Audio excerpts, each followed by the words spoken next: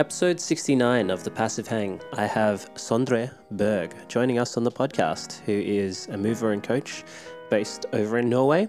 And for those that know, if you head over to his Instagram page, you'll see that this guy, he can pretty much do anything. He can flip, he can one-arm handstand, he can take on these incredible strength skills such as the one-arm handstand push-up, if you can believe it. And it's not just all about the physical, as you'll find out, as Sondre also is about to complete his PhD.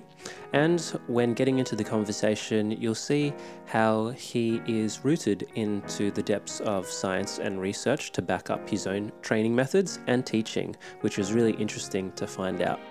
All right, guys, well, we're going to get started. Hope you guys enjoy. I'll see you in the episode.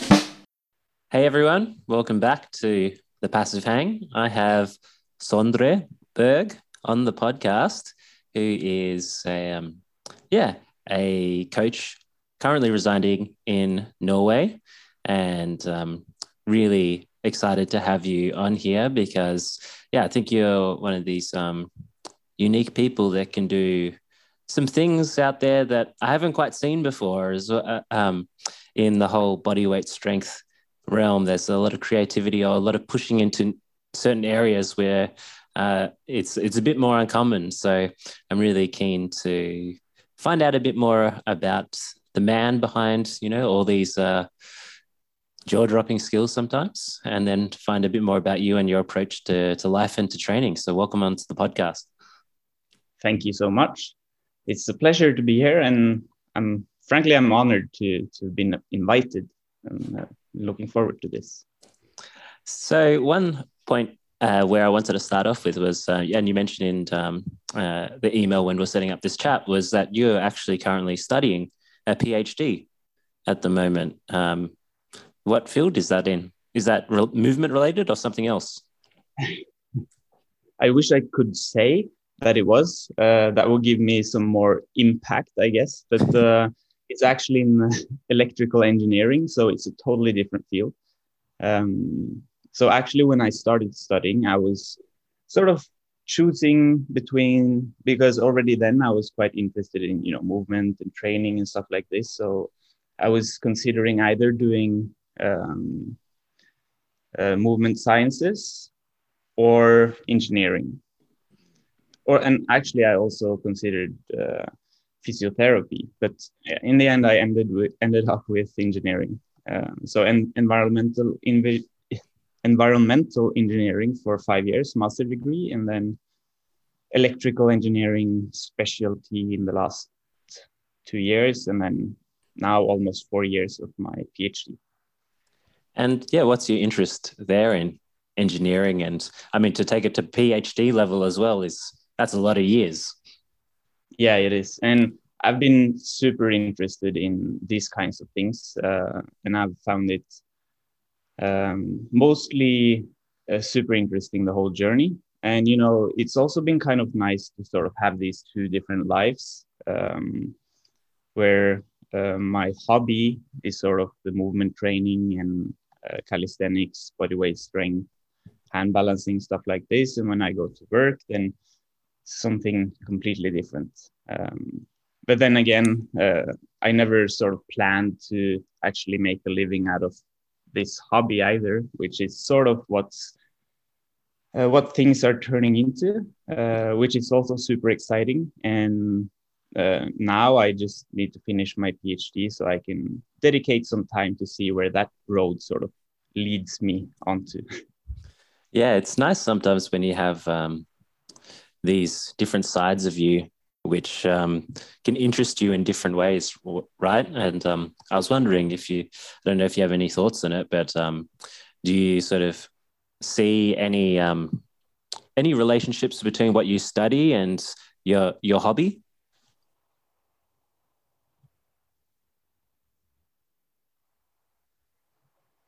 Well, the practice of research, obviously, which is a very general sort of skill and set of skills to have to be able to find research and to evaluate research, whether or not it's properly performed. That is something I think it's not necessarily something you need to study to learn, though. It's something you can learn by yourself too, but it's something that I've appreciated a lot. And I I almost read as much research on strength training and movement as I do with my professional PhD studies. So that's definitely something you have a big carryover, regardless of what you sort of research into. And I mean, anyone can be a researcher, so to say. It's just a bit more conformed, I guess, when you're doing it at a university. Mm.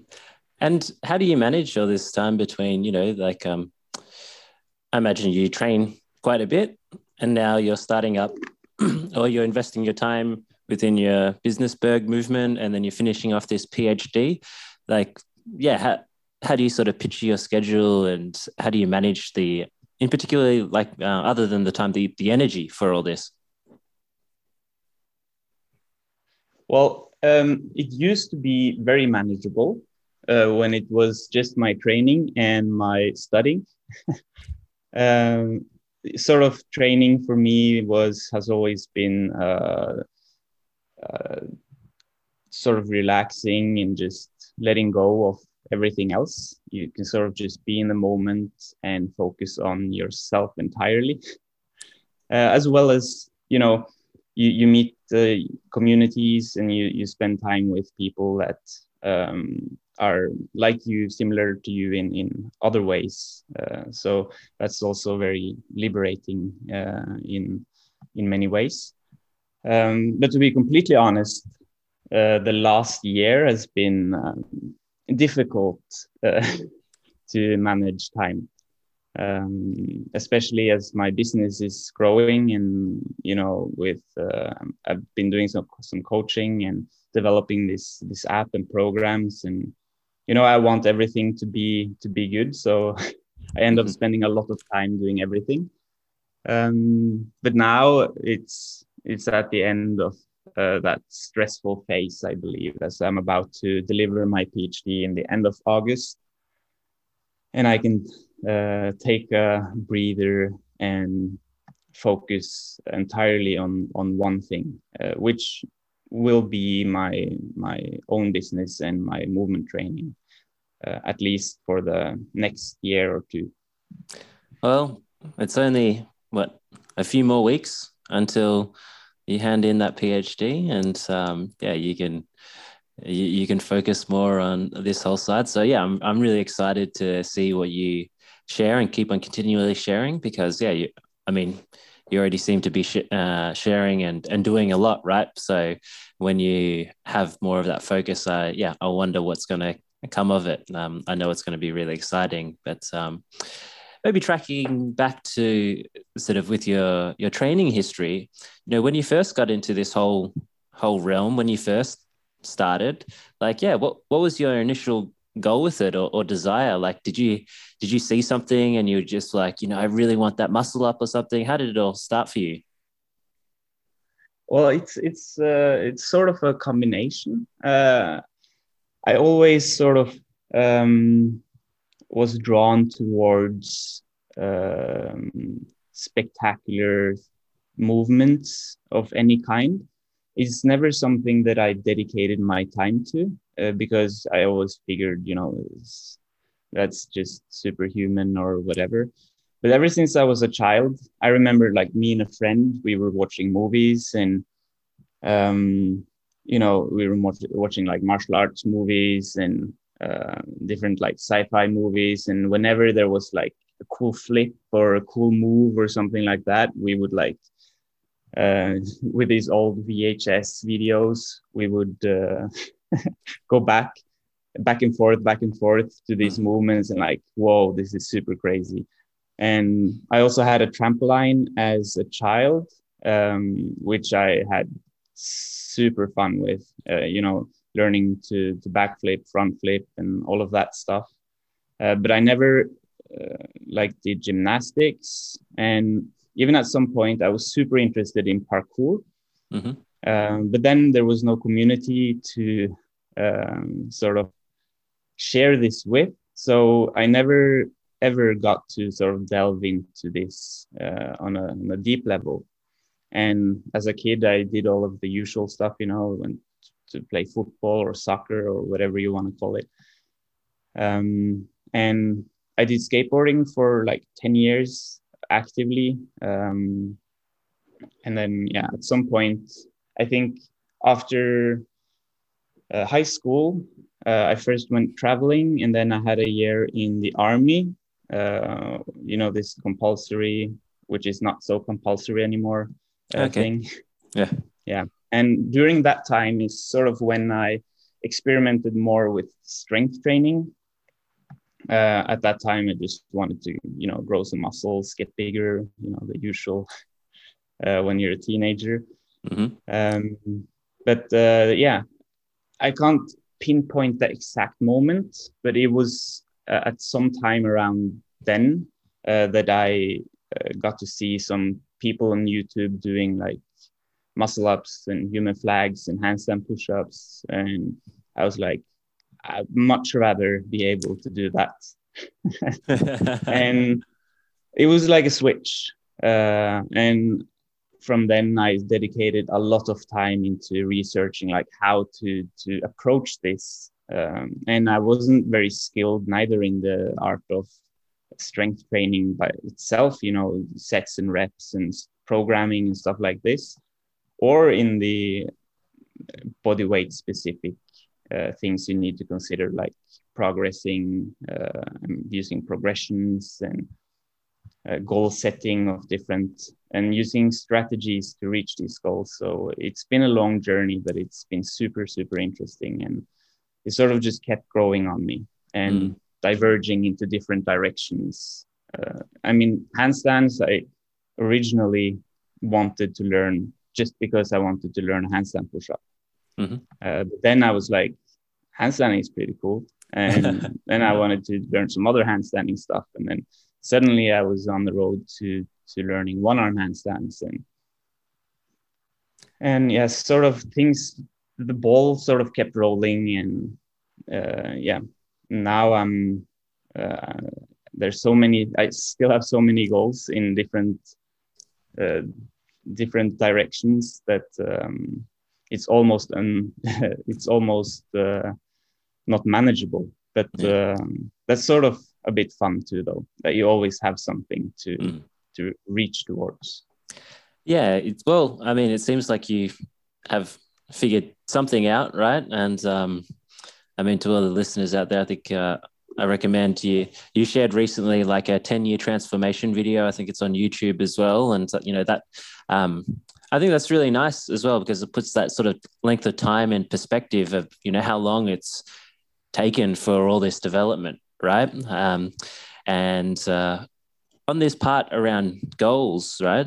Yeah, I guess what are your current sort of training focuses or goals? And I guess to expand on that as well, what's your understanding around goal setting and how you set goals at the moment, versus maybe when you're first starting and, and just approaching anything? How do you think about it?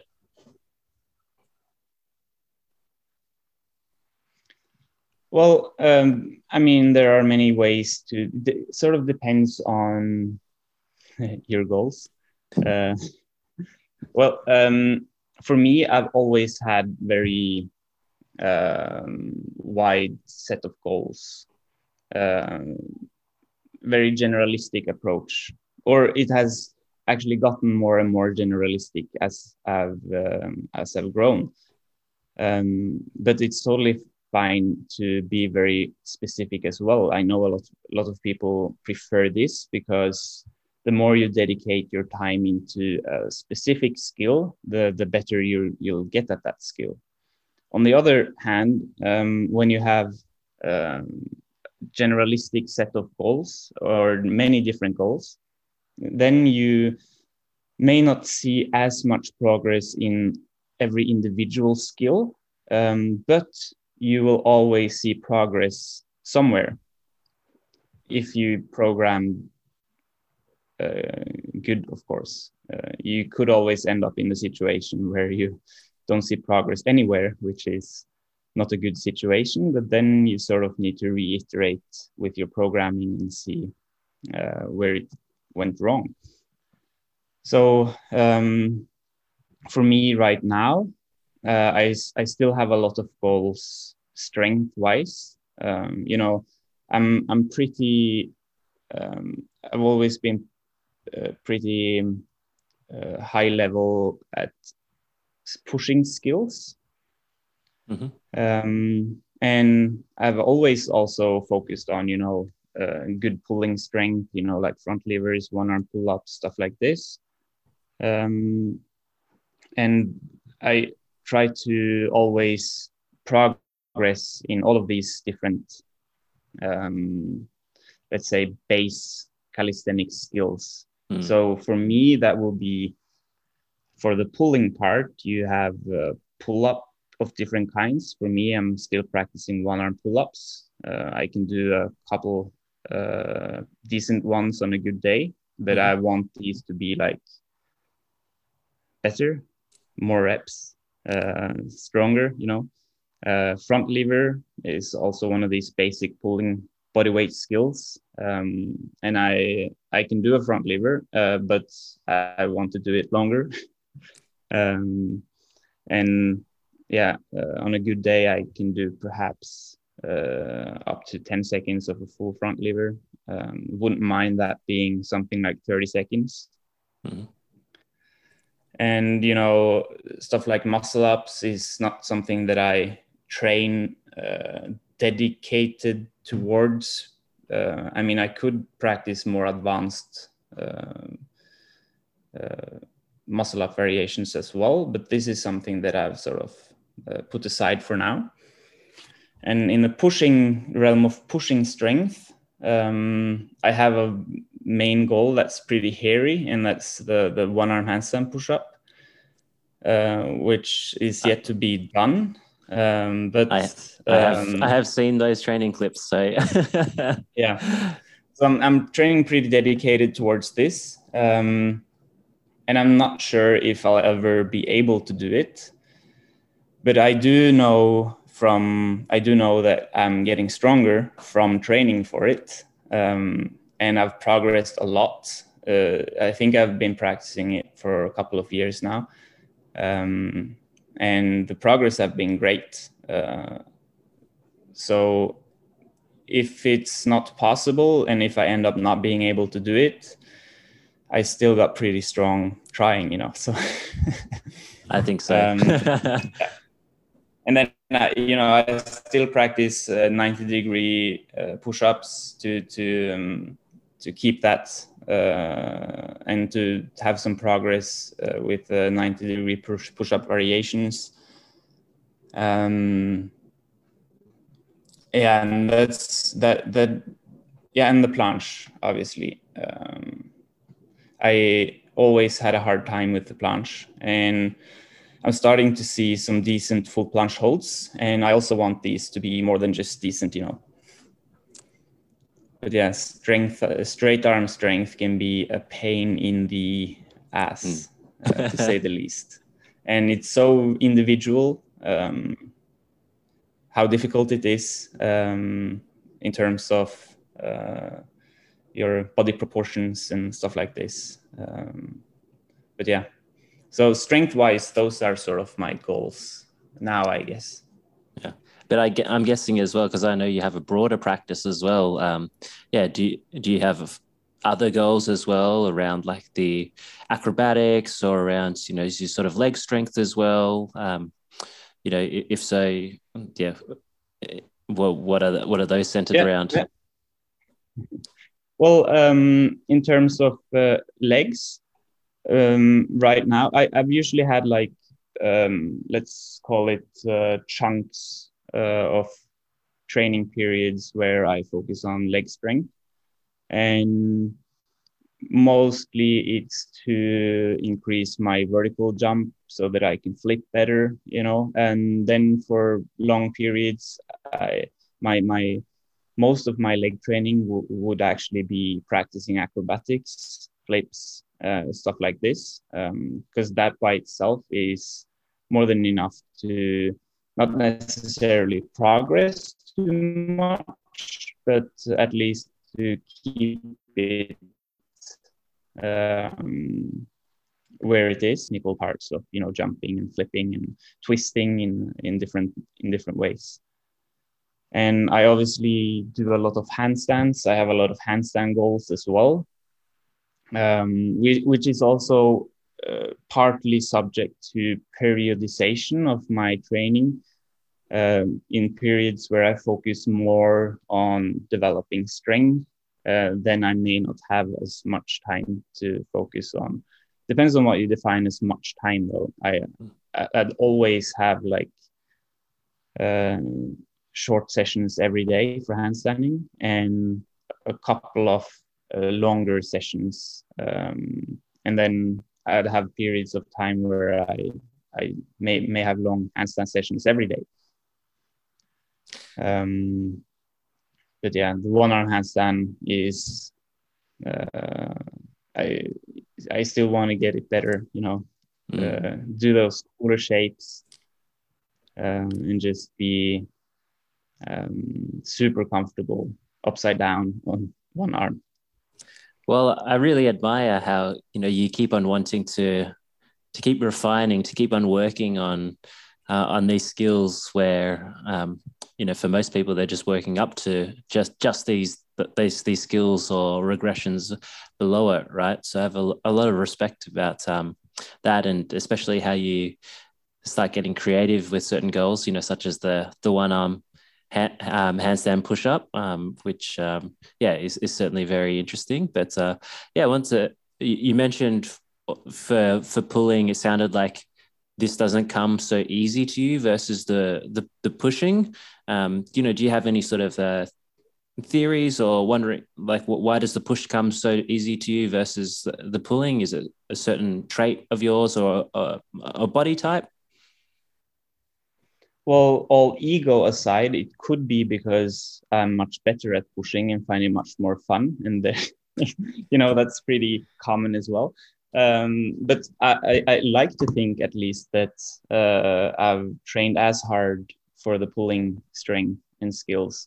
But in reality, when I do my play times, I usually spend a lot of time messing around with my strength and making creative sequences and trying to just be creative and have fun. And when I do that, it's mostly push related and handstand variations and stuff like this. So it could be that the time I spend doing this actually has an impact on my overall strength. But as a coach, I have also seen that people have different bodies. It's quite obvious, and some people tend to get some things much easier than others. Some people have a natural pull strength and others have natural push strength. Some people are just like in between, they can get pretty decent at both. Everyone can get super strong, in everything, but some people have a tendency to get stronger in some kinds of strength training. At least that's how it seems. And this is not based on research whatsoever. It's just an observation that I've made based on hundreds of people. So you can take from that whatever you want. But I think that there's something to it. And that could be body proportions, the length of your forearms compared to the length of your upper arms, the length of your arms compared to your total body length, for example, has a major impact on the difficulty of a front lever and a plunge. And sometimes it's actually counterintuitive as well. Because the longer you are, obviously, the harder these levers are going to be, but the longer your arms are compared to your body, the easier they're going to be. Because you need a smaller angle of attack, and your muscles are much stronger in the position, and there are these effects that can end up being quite complex biomechanically speaking.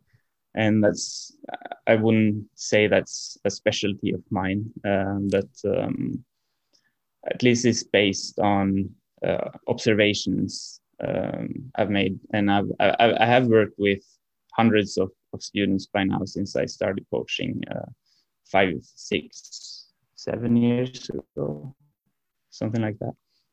Yeah, it's something that I've noticed. There could be many things. Yeah.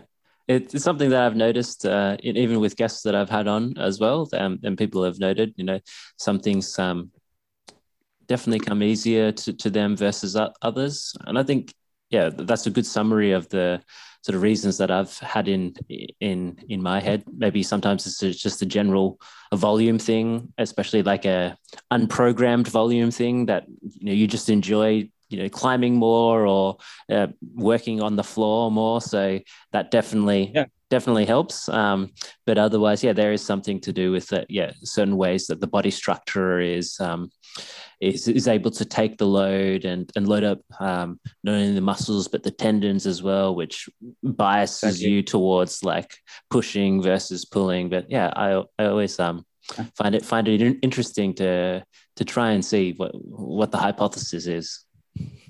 Yeah, and I mean it can get so complex that I think it's difficult to say something with 100% certainty. But what we can say for sure, though, is that people are different, and that's a great thing. And some people are good at some things, and others are good at other things. There's always something that you can excel in, I guess.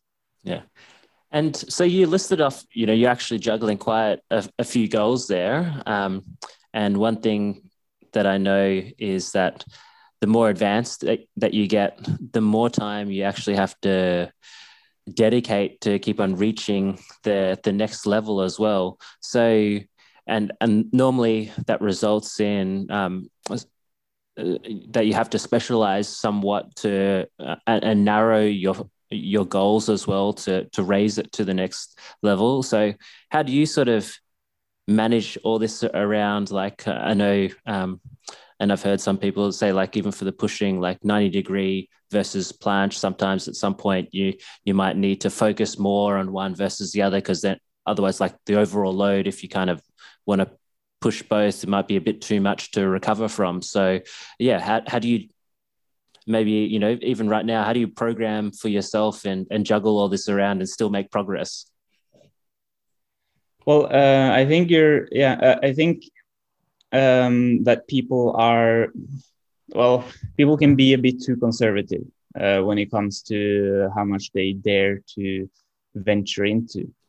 Because in my view, a lot of these different skills, they have a very different set of load on the tendons, on the muscles, so you can easily train them simultaneously.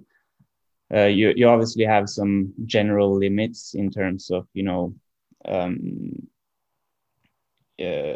do you call it? You get sort of a general fatigue, central nervous system fatigue, stuff like this. Mm-hmm. But let's say, for the example of a 90-degree push-up and a planche, those would be pretty similar in terms of loading, but they would still be sufficiently different in order for you to be able to train both and see progress in both. Because if you trained only 90-degree push-ups, your planche wouldn't get any better. And I think that's also a sign or sort of proof, to put it that way, that you're loading the muscles differently for these two moves.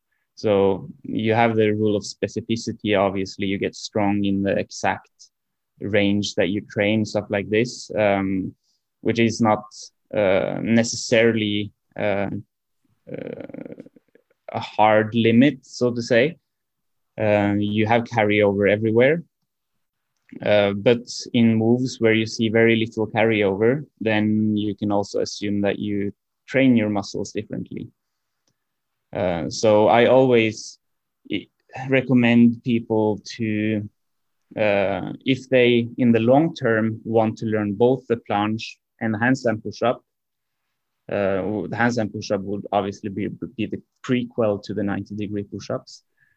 Then I never saw the point in choosing one of them, because that will just take much longer. If you first want to learn handstand push-ups before you start your planche journey, that's so much wasted time in terms of specific strength.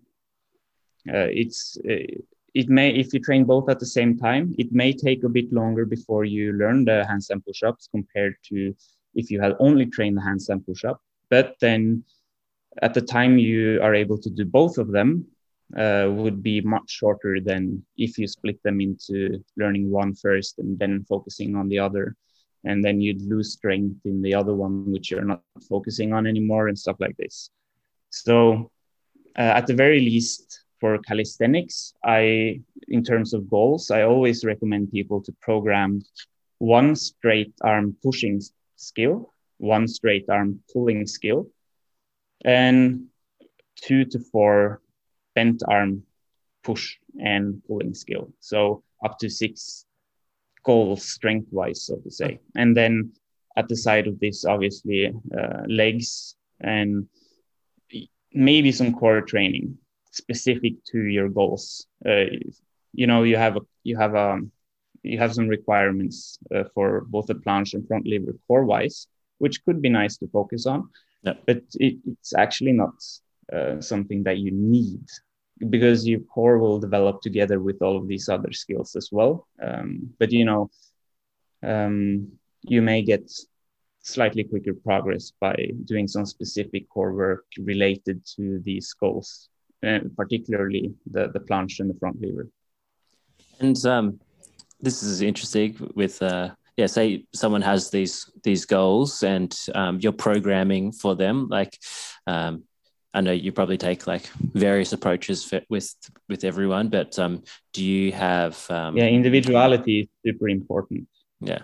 Do you have any thoughts with sort of programming structure with how you like to, because sometimes, very common thing is maybe you might split it up like straight arm session versus bend arm session, or it's like push, pull and legs, or it's like full body. And then if you have those sort of goals, sometimes as well, you need to, if you want to more prioritize one, it might be more like an A or a B series versus like coming later on. Yeah. How do you help someone sort of navigate that way? And do you have a preference with how you like to go and structure sessions?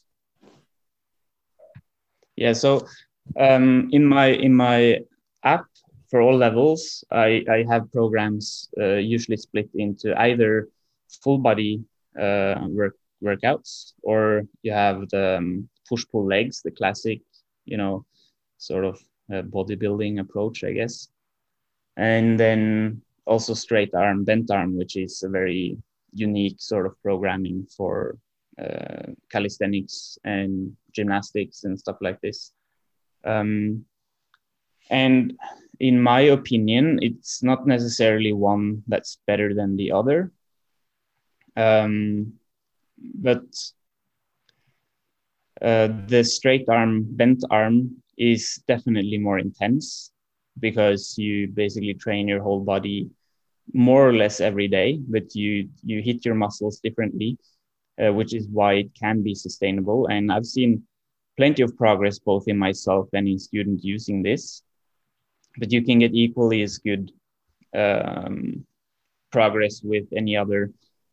It depends. It's very individual, and I always recommend people to sort of test out, do some periodization, and let's say you try the bent arm, straight arm for a couple of months, see how it works. And you need to listen to your body always. And even though I may recommend a certain amount of workouts a week, that's not necessarily the best for that individual. You need to see how well they can sustain that volume.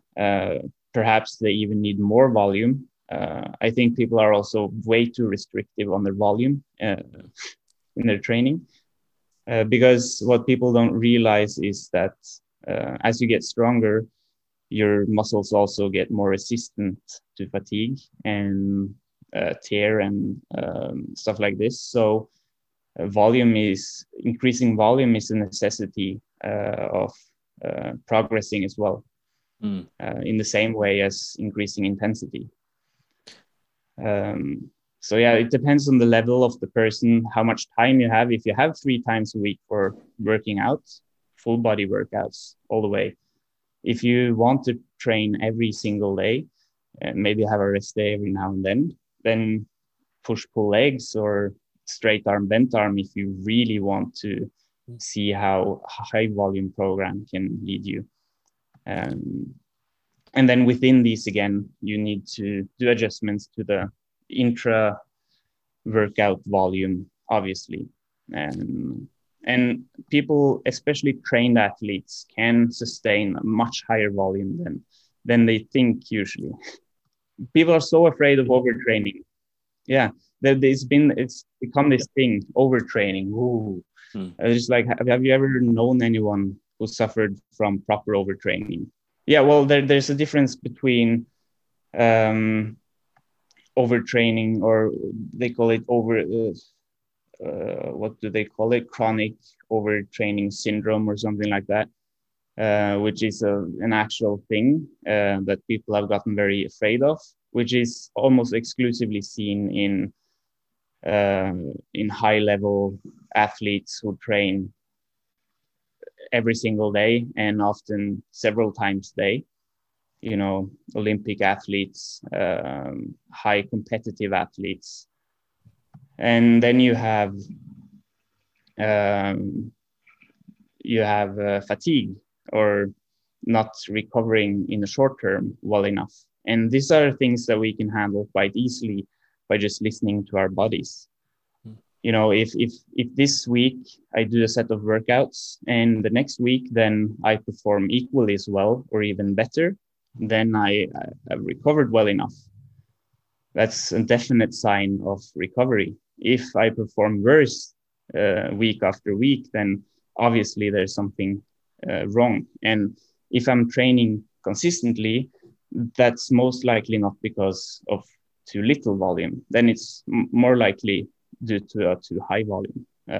So it may take quite a lot of effort to experiment on yourself with these things, but I think that's a very important aspect of strength training, to learning to know your limits and learning to push yourself just enough without it being too much. And it's not it's a continuous spectrum too. It's not like, oh, if I add one more set, then boom, overtraining, progress gone, you know.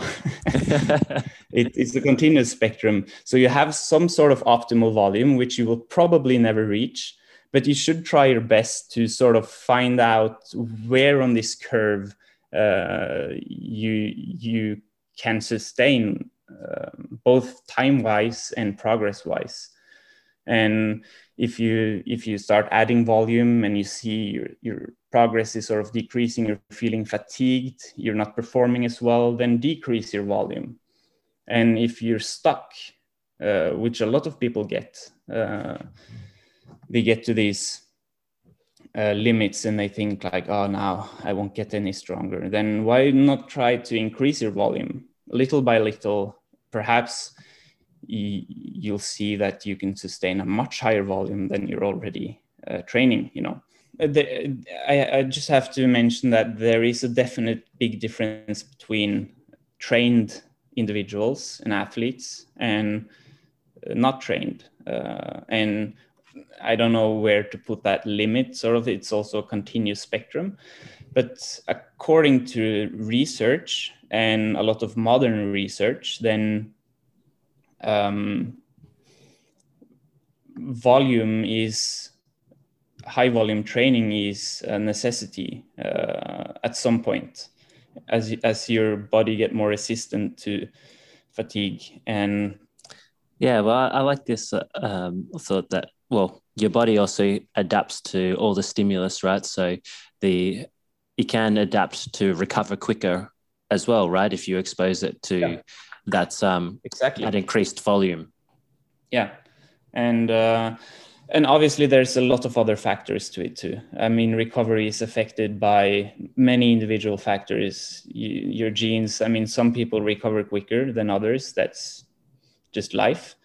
Diet has its impact on it. Rest, or how you're sleeping, stress levels, big time.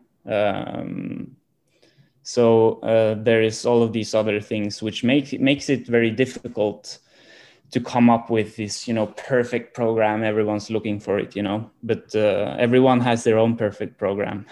I think that's what people need to realize, and not just perfect in terms of progress, perfect also in terms of how you how you structure your workouts. You want it to be doable in the long term. You want it to be sustainable, and you want it to not consume more time than you feel that you have. Because people have different schedules, different focuses. Some people just want to get stronger and get healthy and fit. And I would never give them a program which has 2 workouts in a day. Yeah. And so when people, start with you and start training with you, what are some of like the common mistakes or misconceptions that you think people have when that you've seen once you start guiding them? Depends on the level. I mean, some people, they have quite a high fitness level from the beginning, maybe have some background with lifting weights, stuff like this. And in this case, it's mostly the idea of progressions and how there is a million progressions, not just the 3 progressions you saw on the 3 weeks to planche tutorial on YouTube. The progressions are also a continuous spectrum, and you can always get creative and do small adjustments to increase intensity of the progression and the exercises. So I think this is a big one in most people, especially people coming from weightlifting. The idea of progressions can be kind of foreign.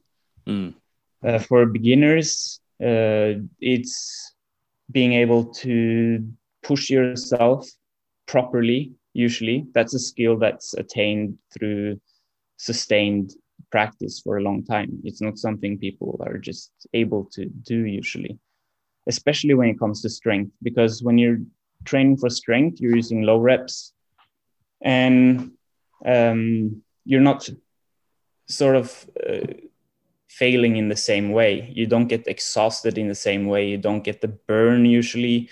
So people start questioning, is this effective? I can't feel the pump. My heart rate doesn't go up.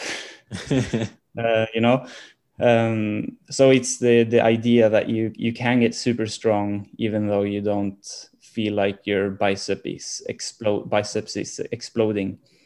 And there's a lot of these small things, as well as technical aspects of the moves. And that goes for everyone who's new to calisthenics and bodyweight training, handstanding, stuff like this. It's realizing that there's a big technical aspect to almost everything, and being able to sort of divide and conquer in a way that you can focus on the technique and you can isolate the strength. For example, in handstand push-up training, I see people always emphasizing doing, the facing the wall handstand push-up. That's the best one, whatever. because you're able to have a strict form. But in my opinion, using the back to wall handstand push-up, if done correctly, is much more powerful in terms of learning the technique and learning to balance the handstand push-up. And for me, it doesn't matter if your first handstand push-up has a banana shape. I mean, it's much easier to start off with a banana shape handstand push-up and then turn it into a strict one than it is to learn a strict one the first time you're doing it. So I use these two progressions, for example, overlapping each other, where you do one to focus on technique and the other to focus on strength, form, and stuff like this. I think that's also something that a lot of people, and when talking about form, being a form geek is not always a good thing, obviously. Yeah. A lot of people are like super strict, and I don't know where they get it from, but somehow they have the idea that whenever they learn a new skill, they're supposed to learn it perfect the first time around. And that's not very productive often. I mean, form has different functions. One of them is for a move to look pretty, which is not necessarily something that's productive. Another function of having good form in a different way is to prevent injuries. And obviously this I always emphasize. But doing something without risk of injury is not necessarily the same as doing something and make it look pretty. Yeah. I agree with you. And, you know, especially with this other thing around like the perfect handstand push-up, right? You know, I can guarantee for anyone out there, when you do your first handstand push-up, you don't give a shit about how that looks like at all. You're just happy that you got back up. Yeah, I mean, you shouldn't. And that's also in some parts of the community where I think people are not very nice. They're like, you have someone doing their first handstand push-up and it looks terrible, obviously, but it's a first fucking handstand push-up. It's a great achievement. And then you have someone saying, oh, this is bad form. Your back is bent, blah, blah, blah, and trying to make him feel worse, you know, make him feel bad about this achievement. The same with a handstand. I mean, I rarely see people learning to do a strict handstand the first time they're doing a handstand. And still, that's what some people try to get them to do. I can promise you that if you want your first handstand, first 10-second handstand to be strict, then it's going to take you at least 1 extra year to learn to handstand. You should obviously have a few of these form keys in mind, but you don't need to have a perfect line to do a handstand. And in the beginning, that's not where your focus should be either. You should focus on awareness, learning to balance, getting comfortable, and learning to handstand, not learning to try to push your joints into positions that they aren't ready for. That's one of the biggest misconceptions, isn't it? That was important lesson for for me. Some people might consider my opinion as a misconception, though. But at least in my experience, this way you get more joy out of your training, and that's an important aspect too, especially when starting to train as an adult. And yeah, there's a big difference between coaching a 7-year-old to be elite gymnast than it is coaching a 25-year-old who just want to learn to do cool stuff and get fit and healthy. So jumping over to like a more specific topic, being like the 90-degree handstand push-up, because we are talking about handstand push-ups here, and even what you mentioned before about your approach with utilizing back to wall handstand push-ups, I think is pretty interesting. You know, that's not something that I did myself either as well. So I kind of just wanted to ask you about, if someone was approaching the development of a 90-degree handstand push-up, you know, what would you recommend in terms of how they had one free handstand push up? Like how would you go from there to trying to approach this more advanced skill? Yeah, so like you mentioned, I do have a YouTube tutorial on it, which I spent quite some time on, which I think represents my way of programming pretty well. So to sum this up, I used to tackle things from different directions, and depending on what skill it is, it may or may not have a big technical aspect to it. In this case, it does have a big technical aspect to it. The 90-degree push-up is strength-wise super intensive, and it's very technical as well. So I always like to include a technical sort of set of progressions, as well as strength. And in this case, since it's actually a two-plane strength skill, it's not vertical push or horizontal pushing, it's both. I also like to attack it from two different directions strength-wise, because in the beginning it's impossible to practice the entire skill and the entire range of motion. So you sort of need to build it up from the bottom to the top, and then from the top to the bottom, if that makes sense. Yeah. So first step, obviously, learning to handstand push up and getting your handstand push up deeper and deeper and deeper and deeper, all the way until you can handstand push up chest to box. Is a good indicator that your vertical push strength is sufficient. And then from the other side, you need to build up the strength to first hold this sort of 90-degree low position, which can be approached, for example, by doing pseudo plunge push-ups, where you're leaning forwards in your push-ups. And it can be a pain in the ass programming this exercise, because how much do you lean? You never know. So I found that using the wall is a great way. So you sort of find a way to measure the distance from the wall where you have your hands. And if you want to use a ruler, then sure. But I found that using things that you always have on you is better. So in my case, whenever I measure distances from the wall, I use my hands and fingers to sort of count how many hands and fingers away from the wall. And then you lean all the way so that your head touches the wall, and then perform your pseudo plunge push-ups from there, without actually leaning onto the wall with your head, just using it as a reference, so to say. And as you get stronger, then you can place your hands further and further away from the wall.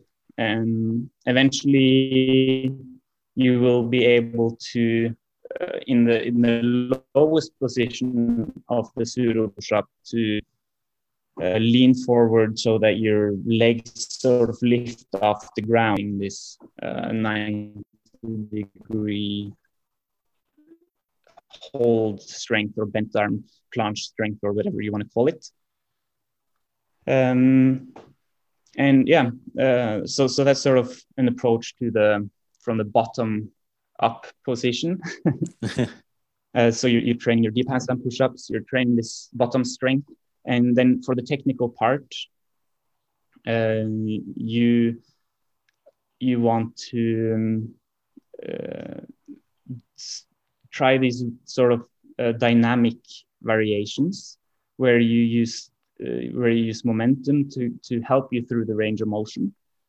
And one way to do this is to sort of lay on the ground, arch your back, and sort of do this worm-like movement where you're rolling and then pushing as you roll up. But in the beginning, this can be super difficult as well. So you could always also experiment with using band-assisted variations, just to sort of get used to the range of motion, or you can try to do negatives and then sort of roll out on the bottom and jump up and do negatives, just to develop some strength in there. I think from a technical approach, your roll-ups, where you're arching your back and rolling and using momentum to get up, which is an achievement by itself. So it's important to realize that in the process of learning the 90-degree push-up, there are many achievements in between the handstand push-up and the 90-degree push-up that should be appreciated as well, and can be used in creating cool combinations and stuff like this. So there's no there are many achievements that should be celebrated in between, milestones to be created. Yeah, that's cool. And I like this thing you're pointing out here, which is like, don't recognize just the end product when you finally get the 90-degree push-up, but all these little parts that you figure out alongside it when you do it. Take a moment to congratulate yourself, to recognize that that's another step forward, which even when you do the 90-degree push-up is just another step forward, right? Because then what's the next one? Multiples, or the next sort of skills. So I really appreciate, and that's something that I've been trying to remind myself as well, is every time, like I just even something that I've been struggling with, but then I figure it out, make sure I do a little fist pump, and then just take a moment. So where are you on this 90-degree journey right now? So currently I'm working the 90-degree, and I'm doing it with straddled legs, and I had just been working negative eccentrics to bent arm planche holds, and then now I'm starting to work on concentrics. But what I'm trying to do is just go down to as low as I can, but it might not be completely horizontal, and then push my way back up. So currently I'm able to get a rep where my hips might be somewhere in the middle between like a deep like a handstand push up, maybe even from the floor, and then like in between like that bent arm planche position, so my hips can drop down, and I'm kind of somewhat horizontal, but not completely horizontal, and then be able to recover to come back up. If my hips drop down too low, then I get stuck. I find that bent arm planche position, that hold and producing force where I'm so far forward, extremely difficult. But if you try to practice these dynamic where you use momentum, I think you can learn a lot by learning to cheat a bit, because most people, when they actually learn their first 90-degree push up in the bottom position, they actually utilize some sort of momentum. And where I see most people go wrong and get stuck is because they focus too much on this strict hollow body position, So in the bottom position, you pull your heels towards the roof, allow yourself to arch a little bit, just to sort of initiate the concentric phase, because this is the most difficult part. So once you can do this, and you can start doing a few reps of them, then it's much more easy to sort of strictify your 90-degree push-up, because you already got a lot of practice through the range of motion and developed a lot of relevant strength. So that's at least where I would try to put my focus. Yeah, I think I might try that, sort of next session, try these cheat or momentum reps, and then see how it feels. I can see how, and then you can add a block after this where you focus more on like strict pure strength, slow controlled range of motion, stuff like this. It's both have value, and learning to cheat a little is I think an important part of the process. And so how do you think it because that part around the technical development and strength, from a programming like type structure, like how much volume you might dedicate to more technical development versus strengths, and then if so, like what might the elements actually look like? I think we've spoken a bit about the technical elements, but from the strength side, like what are some good tools to help supplement that? Well, yeah, it sort of depends on what specific goals you're having and stuff like this. In this case, for example, with a 90-degree push-up, you have already the move itself is both horizontal pushing strength and vertical pushing strength. So in this case, this skill alone would be the only bent arm strength. Maybe some dips if you want sort of a complete pushing strength workout. But in my opinion, if you choose to approach this through practicing your deep handstand push-ups and then also practicing the 90-degree specific range of motion, then you wouldn't need much more bent arm pushing strength into your programming, especially if this is like a main goal. And for example, if you start out your let's say you're having a push workout, and then you can start out after your warm-up, obviously, with training the technical part of the 90-degree push-up, where you do some cheating, you try to roll up, you try to do control negatives. It can be beneficial to try and somewhat structure this and get some notes down as of how many tries you're doing and how many tries it takes for you to get fatigued.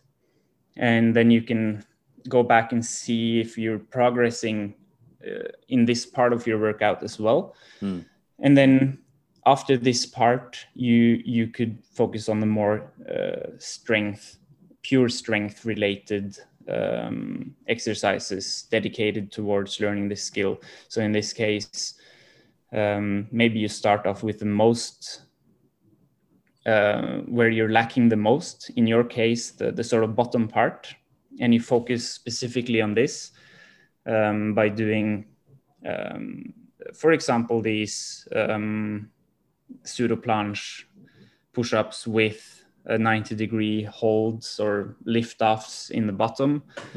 And then after this, you can do your deep handstand push-up training, which is most likely also where you're lacking the least. But it's nice to keep on par and to progress in this part as well. So in this case, you'd have 3 exercises. And I mean, volume wise, maybe like 5 sets of each even.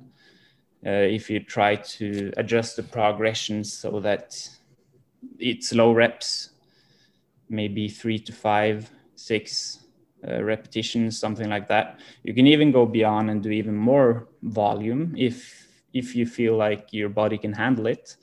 There's nothing wrong in doing up to even 10 sets, depending on how many workouts a week you have. There's a lot of recent research suggesting that you still see progress by training up to 30, 40 sets per muscle group per week. So if you're a trained athlete, that is. So, yeah.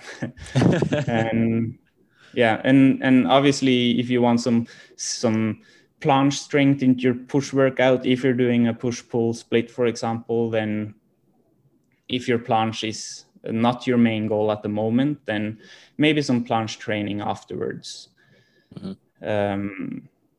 could be a good idea. Yeah, nice. Thanks for the tips. And yeah, I'm just trying to imagine myself doing like 30 or 40 sets of pseudo planche push-ups afterwards and seeing what happens. But that would be total volume per muscle group per week. In this case, you'd have overlapping muscles, so you need to take this into account. And but let's say you have capacity to do this workout 3 times a week. And let's say you're doing 5 sets of the technical focus exercise, then you're doing 5 sets of the horizontal focus, and then 5 sets of the vertical focus, where deep handstand push-ups, stuff like this. And then maybe you're doing 5 sets of some planche training exercise as well. Then you have 20 sets in one workout, and some degree of overlapping muscle groups, which can be a hassle to sort of wrap your head around, especially for calisthenics exercises. And you'd end up with something like 60 sets a week, which, when you equate for the overlapping muscle groups and stuff like this, would maybe be something like, I don't know, 25, 30 sets a week on those relevant muscle groups. So that would be a decent volume. For some, maybe too much. For others, may be able to push it even a bit further, but very individual. So, like I said, it's something that's subject to individualization, like many other things. I think so. I think that's one of the main messages, right, to take away. And like, I know even for me, like when I've pushed the pushing, especially too much, you know, like there's that certain strain just in that anterior delts that and around that connection with the pec as well, that just really tightens up. And I know then that, okay, like maybe I need to back off a little bit, because this is giving me that feedback. Yeah, and that's also like in the beginning, I remember I felt when I like got very dedicated and started working out almost every day, and all of my training was calisthenics exclusively. I noticed that this sort of every day was shoulder day. And I had to take like extra rest days just because my shoulders felt so fatigued. But at some point, my shoulders sort of got on par with everything. And when I was doing my shoulders wouldn't get fatigued from not shoulder specific training, if that makes sense. Because in the beginning, because you use so many muscles in every calisthenics skill, because it's so much more complex than doing isolations with weight training, then you can end up getting never getting enough rest on some, let's call them weaknesses, that will take some time to sort of build up. Which is also adds to the aspect of the more trained you get, the more exercise you can fit in, because the not specific muscle groups you're training gets to rest more when you're not training them, if that makes sense. I remember as well, you just like earlier on, and then, you know, especially when you're trying to do a lot of handstands as well, it just feels like, you know, your shoulders are just copying so much fatigue all the time. But then after a while, your body does just adapt to all these demands to it, even though you're progressing with more complex and more intense moves as well. You suddenly can go, oh, like I can do handstands and then also strength skills as well, and all these things overlapping. Whereas at the start, you know, exactly. You're kind of like, oh, this is just way too much. How am I going to cope with it? Yeah, that's a very good point. And that's actually, I see a lot of students struggling with this, especially the ones that wants to develop their handstand and their strength skills at the same time. That can be a frustrating process in the beginning, because you get so fatigued from handstand training. And at some point, when you've been training handstands for years, then a handstand session doesn't need to be fatiguing at all. I mean, you could always push yourself to fatigue by doing endurance holds of different kinds. For example, every now and then I do endurance holds for one-arm handstands, where I'm using the wall just to sort of build up more strength. But if I don't do this, I can easily have a 1 hour, 1.5 hour handstand session, even without getting a sense of fatigue at all. If I do it in a certain way. So yeah, there's a lot of things to consider, and that is one of them. Yeah. So I want to jump over now to this topic around power development, which, I mean, you mentioned before, like, say for legs, you know, you're focusing a lot on just like your vertical jump and force production there. So I was wondering, yeah, how do you normally approach developing speed and power in the body? Well, like with anything else, the law of specificity. If you train speed and power, then you get speed and power, right? So obviously there are two sides to the story. The stronger your muscles are, the more capacity they have for explosiveness. So that there's a lot of research suggesting that doing like a combination of developing strength by using, for example, in the case of vertical jump, using squats to develop strength, because it's very easy to quantify your progress and to get stronger. And then using plyometric training to get the specific the explosiveness, and to sort of transfer your strength over to getting more explosive. And when you're doing plyometrics, be it in your legs or plyometric pushups or whatever, your ligaments are also loaded quite a lot more. Your tendons, and a part of getting explosive is also getting stiffer tendons, which means that you get more prone to injury. So as you get more explosive, your tendons get stiffer, and which is helping you get more explosive. But then at the cost of that is getting more prone to injury. So it's actually a good idea to also focus on this slow, concentric, and eccentric type strength training in order to get your tendons more a better gradient of stiffness, as it has been shown that slow and heavy repetitions, they can redistribute the stiffness and get you a gradient where it's stiffer in the bony part of the tendon, and then softer and more flexible at the muscle end of the tendon. So doing a combination of these two is beneficial, both in terms of progressing strength-wise and explosive-wise, as well as injury-wise. So say if you're doing a leg session and you wanted to develop this, like how would you focus, like on the plyometrics first and then the squats, or like the squats first, developing that slow eccentric strength? I would always do the plyometrics first, just because it's much more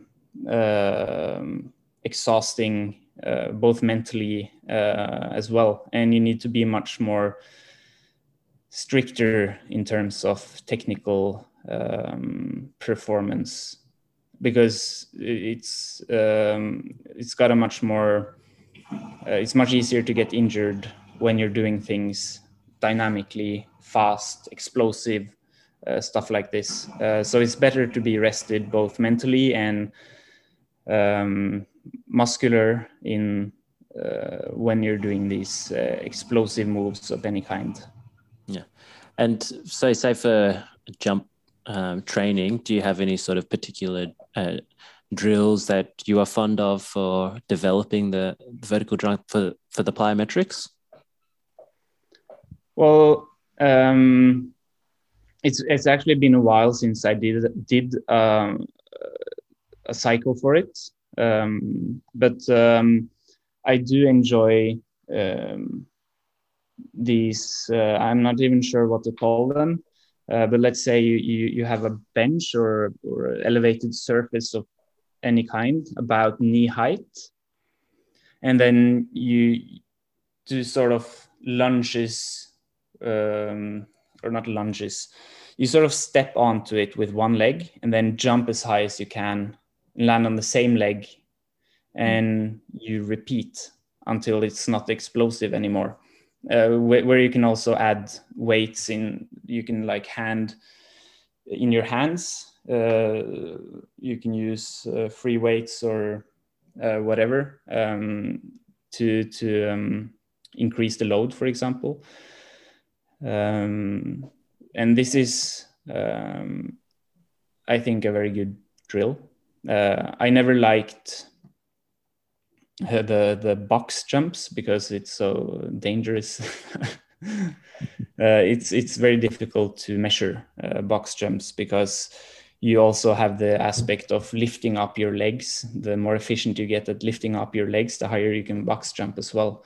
But it can be, it can also be valuable, of course, and it can also be kind of fun to test yourself with box jumps and stuff like this. But I think it's important to try and at least try and stay with measurable variations here too. In the example I provided with these step jumps or whatever you want to call them, you could always add some extra loads, and as opposed to doing jumps with barbells, which is super dangerous. In this case, you have you hold the weights in your hands with pretty low, so it's very stable and easy to progress. And it doesn't take too many reps before you feel like you're not being explosive anymore. So I would load it so much until you can barely, when you straighten up, you barely sort of lift off from the elevated surface. Okay. And then your set is over when you can not even lift up your heel when you're getting up. There's no more explosiveness to it. Okay, so you kind of like, overload it to a point where you still get some lift, but you get more stimulus than just your body weight, where obviously you go higher, but then when you jump with just your body weight, then you'll be used to producing more force there. Yeah, exactly. But obviously you can get awesome progress just using your body weight too. It's just that this way it's much more measurable. It's easier to force progress. You're like, because it's difficult to measure how high you're jumping unless you have a lot of technical equipment or people to help you out, stuff like this. So if you really want to focus on progressing in an optimal manner, then using measurable exercises is always the way to go. But I'm not sure if you know, but I also do a lot of explosives, handstand push-up, explosive variations, stuff like this, sort of become sort of part of my presence or my specialty or whatever you want to call it. And in this case, it's not something I structure into my workout to focus on specifically. This is one of these things I maybe start off with half an hour before my workout, just trying different things and just playing around with it. And then on the side, focusing on strength. So this half hour where I focus on trying some plyometric moves related to handstand push-ups and stuff like this is more than enough to sort of transfer my strength to a more explosive plyometric kind of skill. Yeah, that's interesting. So it's more just this is part of like the creative and exploration time that you set aside, and so you normally set aside some dedicated time before the session for for this type of thing, where what you might just have an idea or something that you want to try, and Yes. that's the time? Yes, I always set aside, or not always. If I don't have time to do anything else than squeeze out the workout that I need to do, then that's what I do. But I really enjoy just having time. So setting aside 20, 30, 40 minutes in the beginning of my workouts where I'm fresh to focus on things that I came up with when going to bed the night before, or something I saw on social media. Sometimes you see things and like, oh, maybe I would be able to do that, and maybe you can even develop it further, and you get on this creative train of thoughts, so to say. And I enjoy it. That's sort of the reward I get for spending so much time developing strength and skill, to sort of be able to play around with it, be creative, and have some fun too. And, Is this something that you've always had within your training, or this is something more recent towards the later years where you recognize, that you wanted to spend more time just exploring and finding out new ways of doing things? I would say that subconsciously it's always been a part of my training, because it's always been an important part of why I train. It's because I want to be able to do awesome stuff with my body, and I want to be able to be a copycat. I want to be able to see someone do something super cool and know that, okay, with a little bit of specific training, I would be able to do that because I have the foundation to be able to do that. So subconsciously, that has always been a part of my training. But I think as I sort of got more skilled in the art of programming and training, then it has become more of a structured and a conscious part of my training. Mm. Yeah, it's interesting that you put it at the start as well, because sometimes when you're approaching training and say it's like something that you're pushing towards, such as, like the 90-degree handstand push-up. Say for me, I wouldn't want to kind of expend too much energy beforehand before going into that, because then I'd be like, oh, maybe it's not going to happen then today. So it's interesting, that you put a focus so that it's at the start rather than, say, at the end. Yeah, I mean, it depends on your focus though. But if I were to practice handstand Superman push-ups or clapping push-ups after a pushing session, I would be sure to get a face plant first try. And and other times I dedicate this time to more general acrobatics or just movement inspired patterns that I've seen or that I've imagined trying. So in many cases, it's not necessarily at the cost of getting fatigued, while in other cases it might actually be. And then, as you say, obviously the rest of my workout would probably be affected by it, but it doesn't mean that the workout will be less effective. In fact, it might even be a little bit more effective because I get some extra volume in there. Yeah, indeed. Yeah. Yeah, from a measurable aspect, it's not optimal because I don't have control over this part where I just mess around. So it's difficult to note and measure. And then I don't know how fatigued I am starting the next workout. So, but I write down in my notes like 30 minutes of explosive handstand push-up training, so that when I look back, I know that, okay, I performed not so good in this workout because of that. And it shouldn't be a consistent thing that I have half an hour of training where I get fatigued for the workout. It's not, yeah. Sometimes it's better to structure it differently. But I manage it, and I think it still works. So I guess this brings us to the one arm handstand push-up journey, and I just wanted to ask the latest update on that, and I'm guessing this was one of the things that you dreamed up as well. So how has that been going? What are your thoughts around it at the moment? Well, it's been going quite well, but slower and slower as expected. Because in the beginning it was a lot of progress to be made, technically speaking, like technique wise.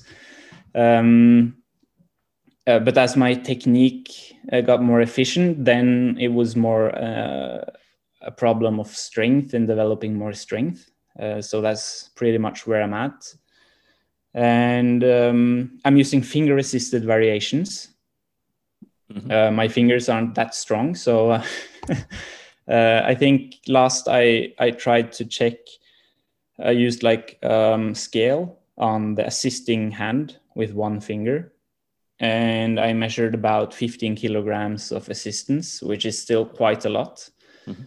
And that was a bit over a year ago, I think. And since then, I've gone from being able to do one repetition of one finger assisted one arm handstand push-up to, I think 6 repetitions is my max. Yeah, but obviously there's a bit of luck and technique in the picture as well. It's not like 600% increase in pure strength. That would be ridiculous. But now I'm sort of, because I remember very well struggling to get from 2 finger assisted to 1 finger assisted, and how I kept failing when trying 1 finger, and then suddenly I was able to do 1 finger, and now I'm at that point with pinky finger. My pinky finger, at least I've tried on the scale to measure how much I can possibly produce by pushing it down, and it's somewhere around 7 kilograms. My pinky finger is not very strong. And yeah, I'm feeling close to the point where I'll be able to do a pinky assisted one arm handstand push-up. And if I when I'm able to do it, if I'm then able to build that up to, let's say, 5-6 repetitions, then I would claim that it's not too far away from an actual one arm handstand push-up, but time will tell. How are you going from left to right? Is there much difference, or it's quite yeah, even? There's actually quite a big difference. I'm right-handed, but my left arm is much stronger and or more proficient in the range of motion. Technically speaking, my one arm handstand is also much better on my left arm, even though I'm right-handed. But that seems to be quite a common thing from what I've seen. But yeah, it's not like it's lagging too far behind, but it's definitely noticeable. I'm still using 2 finger assisted variations for the one arm handstand push-ups on my right arm, whereas 1 finger assisted on my left arm. Well, with your rate of progress, yeah, hopefully another year would pass, and maybe it might be time for that pinky to just sneak off a little bit and see what happens, right? Hopefully. Time will tell, I guess. Yeah. But it would be pretty cool.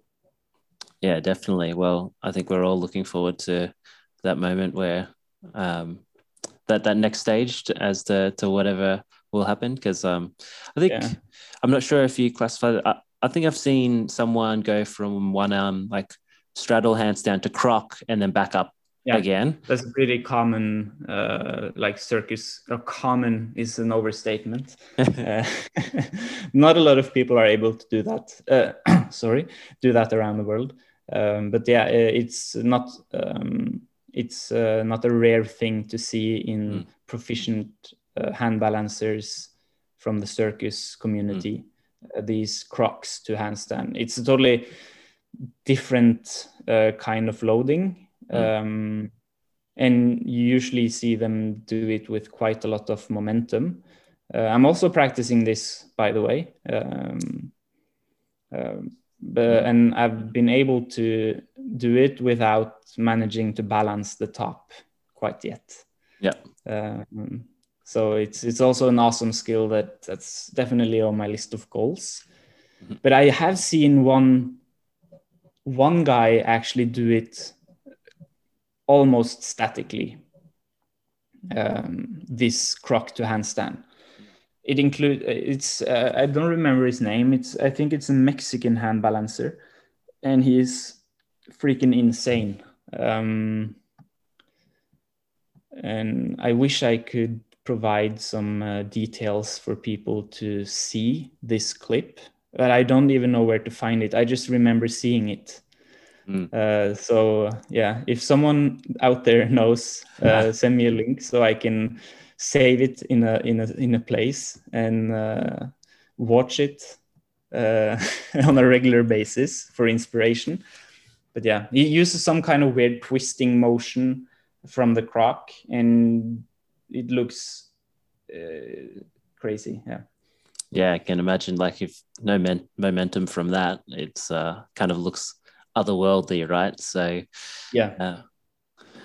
Well, it's been wonderful connecting with you today, Sondre. I really appreciate, all the time that we've spent chatting through all these, training challenges that I think hopefully a lot of people out there are facing. I just wanted to also ask you, for developments upcoming in potentially in your life and for Berg movement, what's upcoming for listeners to hear about, say, in the next 6 to 12 months?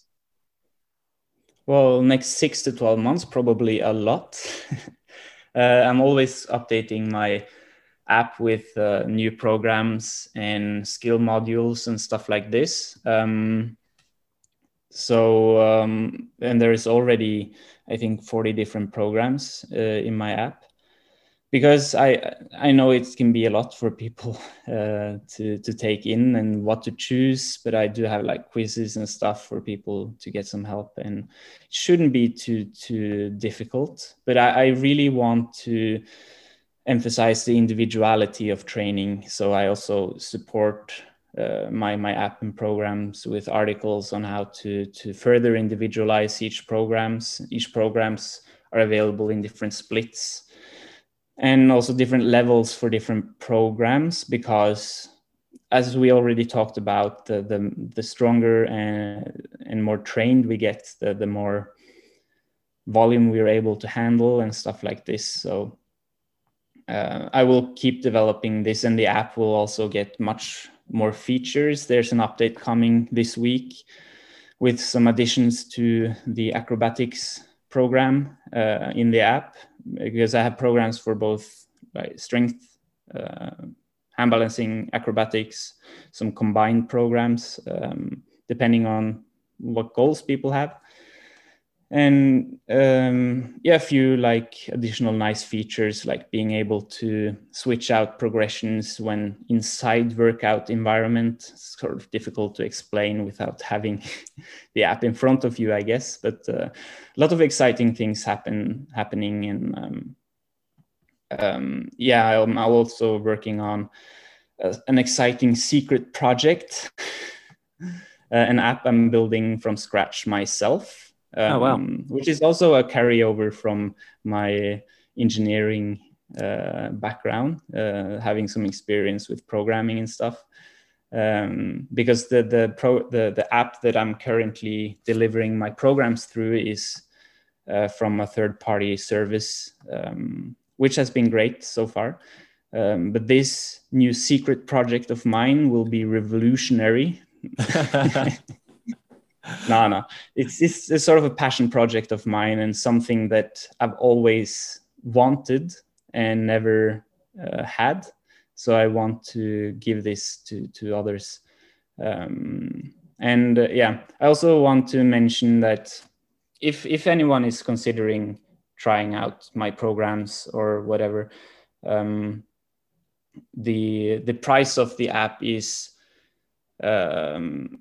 not necessarily fixed, because I have this application process where people can apply for either discounts or scholarships based on where in the world they live. Because I mean, it's sort of a flexible pricing scheme, so to say, because it's obvious that someone from South America doesn't have the same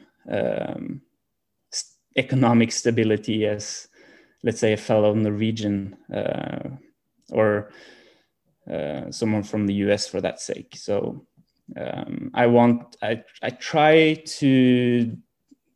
to be available for as many as possible.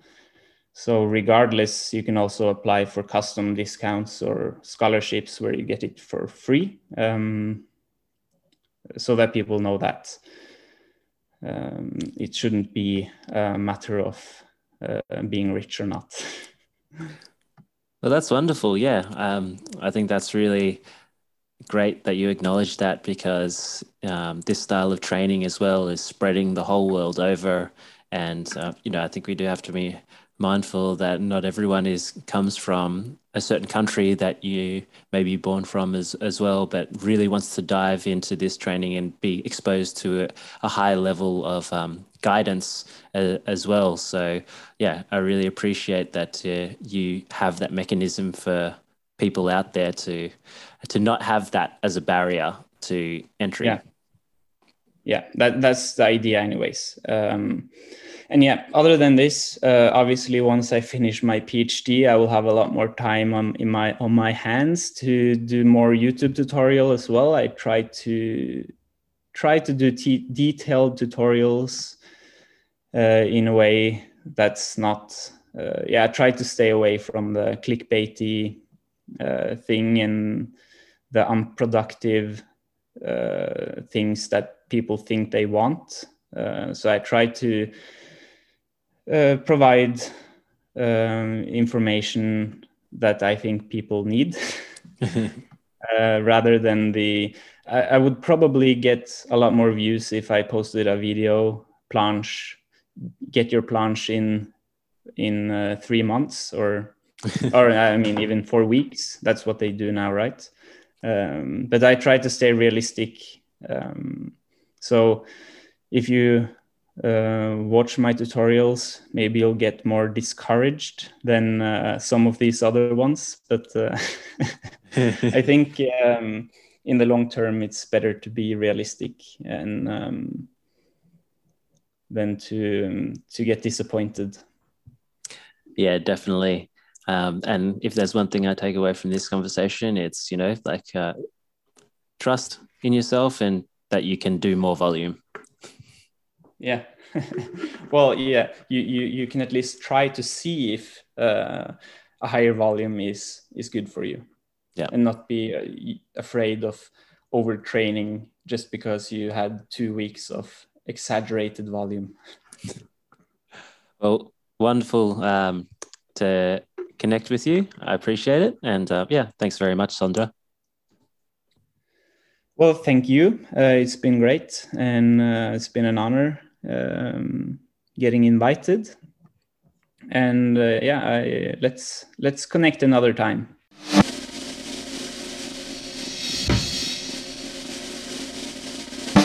And that's it, guys. That's episode 69. Thanks to Sondre for sharing his time and his thoughts with us today. And thanks to you guys always for sticking around and listening all the way through to the end of the episode. Remember, if you have any questions, comments, feedback, please feel free to get in touch with me. You can find my details on Instagram. That's @PhaonP, @PHAONP, or you can jump on the website at thepassivehang.com and shoot me a message there. More episodes to come. I'll see you in the next one.